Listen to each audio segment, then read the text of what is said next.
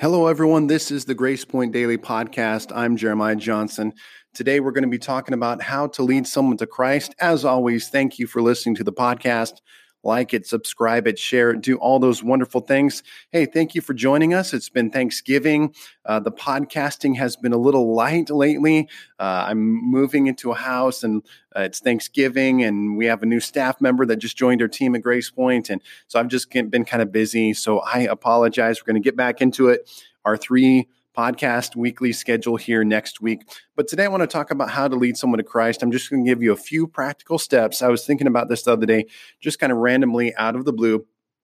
I hope this will encourage you, because I know the question that happens a lot of times for someone is how do I lead someone to Christ? How do I share Christ with someone? And I'm going to give you some basic principles, some examples, and I hope that this will encourage you.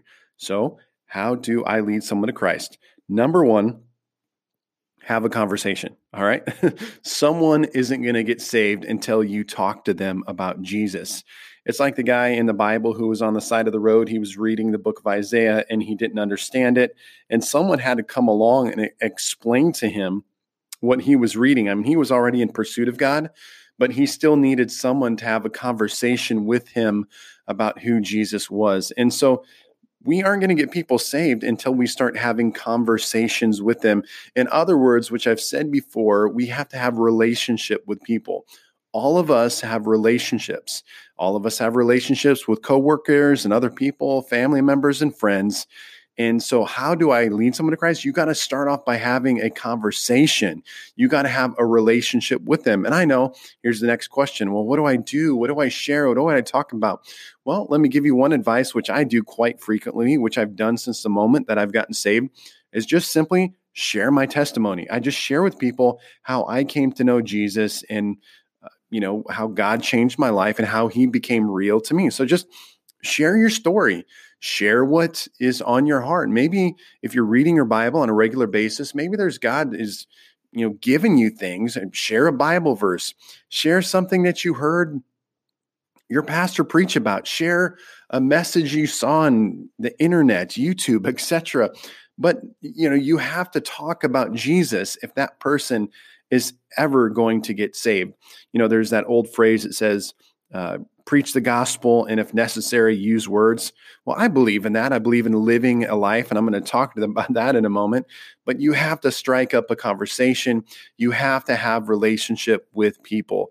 I mentioned this one other time that, gone in a sense are the days where you just randomly walk up to someone that you have no idea who they are, had no relationship with them, and you share the gospel in 5 minutes and they fall on their knees and they get saved. That still happens, but I believe it's a little bit more difficult in our culture today. I know for me, for example, I've had religious people, I've had non-Christians come up to my door, knock on my door. They want to share their religion with me. What do? I try to get out of it as soon as possible. I try not to answer the door. I'd say I'm busy. I've done that multiple times before. So think about that. Think about other people in your life who don't have Jesus, that need Jesus. But think about how you're going to interact with them, that you can't just come at them with the gospel. Hopefully you've established relationship with them and you have a friendship and you've had conversations that could open the door for you to share Christ with them.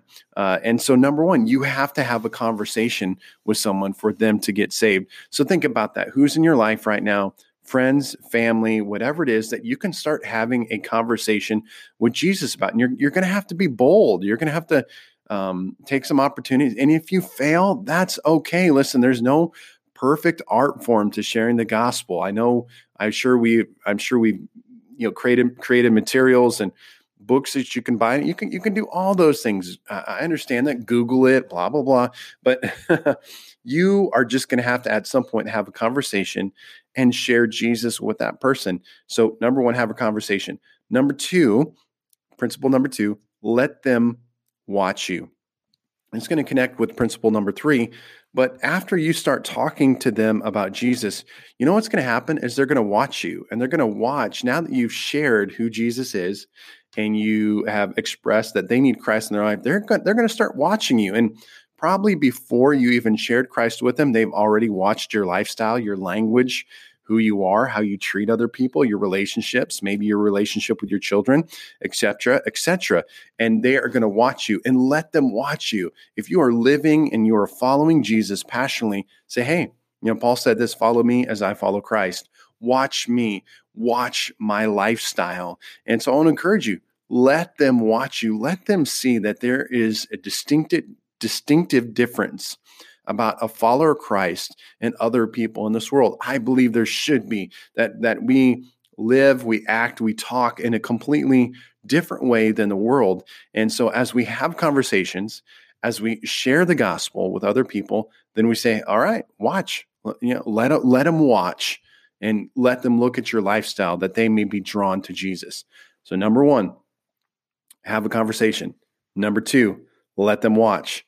Number three, let them follow. And these are all kind of connected in a sense with each other.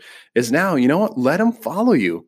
Let them follow you to church. Let them follow you to your house. Let them see your lifestyle and try to bring them with you. Invite them to church. Maybe you have that conversation with them and you start talking to them about Jesus, and maybe you get the awesome opportunity that you say a prayer with them, or maybe they go to your church and the pastor preaches a sermon and it convicts them. And it's not so much because of that pastor, rather it's the word of God. And it's because of your faithfulness to share and have conversations with them. And they watched your life, that they were drawn to you, which ultimately drew them to Jesus.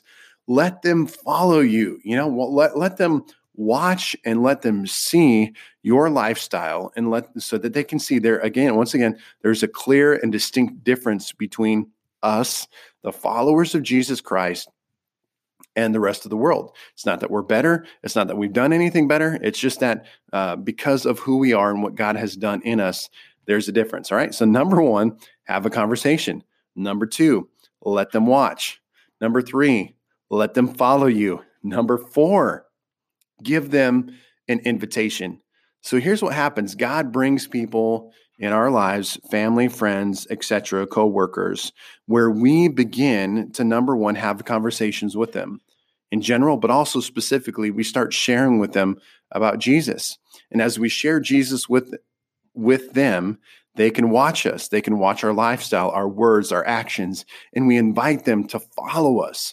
We give them an invitation to come to church, but I really want to talk about the invitation, the final invitation, where after we've had the conversation, we've let them watch, we've let them follow us. Now we say, hey, you want to follow Jesus? You want to give your life to Jesus? You want to become a follower of Jesus? They need an invitation. And that can, once again, it can come in multiple ways. The best way it could happen is you and that person praying together. Another way it could happen at an outreach event. It could happen on a Sunday service. But at some point, we as the followers of Christ have to give people an invitation. It's interesting being a pastor. There's a lot of things on your mind and your heart that you're processing on a Sunday morning in the life of the church. But the one thing I try to really, especially on Sunday, is make sure that at every service that I am giving an invitation for people to connect with Jesus and to follow him. And that because that's our greatest desire as the church is. We don't want to just preach. We don't want to just do all this Christian stuff. At the end of the day, we want to give an invitation for other people to receive Christ and to experience who he is, his power and his presence, just like every single one of us have had. All right. So here we are. Now, 4 steps so far. I'm going to finish up with 1. Number 1, have a conversation. Number 2, let them watch. Number 3, let them follow you. Number 4, give them an invitation. And number 5, don't forget about them. All right. Here's our greatest desire. What should be our greatest desire, which the Bible says, is that we are called to make disciples of people. We don't want people to just say a prayer. We don't want people to just go to church. We don't want people to just do religious motion. We want people to follow Jesus. That's our heart's desire, is that they would become a follower of Jesus Christ. And to do that, they need help. That is by far the simplest definition that really helped me out one time when I was listening to a preacher, is he just simply said, you know what, discipleship is nothing more than just helping someone. It's helping someone follow Jesus. So that person that you have had conversations with, that you have let them watch you and follow your lifestyle, you have given them the invitation, and God has so supernaturally moved in their heart and in their life that now they have made a decision to follow Jesus. Don't forget about them. Help them follow Jesus. So, because you know what, it's the world, it's the reality of our culture, is that there's a lot of struggles, there's a lot of things that people are walking through in their marriage or lack of marriage or family or workplaces. There's so much chaos happening in the hearts and lives of people that people just need help. I need other people to help me follow Jesus. I might be a pastor. I may have lived for Jesus a while now, but you know what? I need people to help me follow Jesus. So here we go. Let's wrap it up one more time. How do I lead someone to Christ? Number one, you got to start by having a conversation, sharing Christ, sharing his word, sharing who he is and what he's done in your life with them. Number two, let them watch you. We can share all the sermons in the world that we want, but yet we want them to see that there's something different about our lifestyle, and that they can not only watch, but they can also follow our lifestyle and our pattern of living because it reflects Christ. Number four, give them an invitation. At some point, after you've had conversations, after you've brought them to church or whatever it is, that you make that bold next step, that bold step to say, do you want Jesus in your life as well? And pray that God just moves in their heart and their life. And then after they say yes, man, now it's your time to come alongside them, to help them, to encourage them, to lift them up, to pray with them.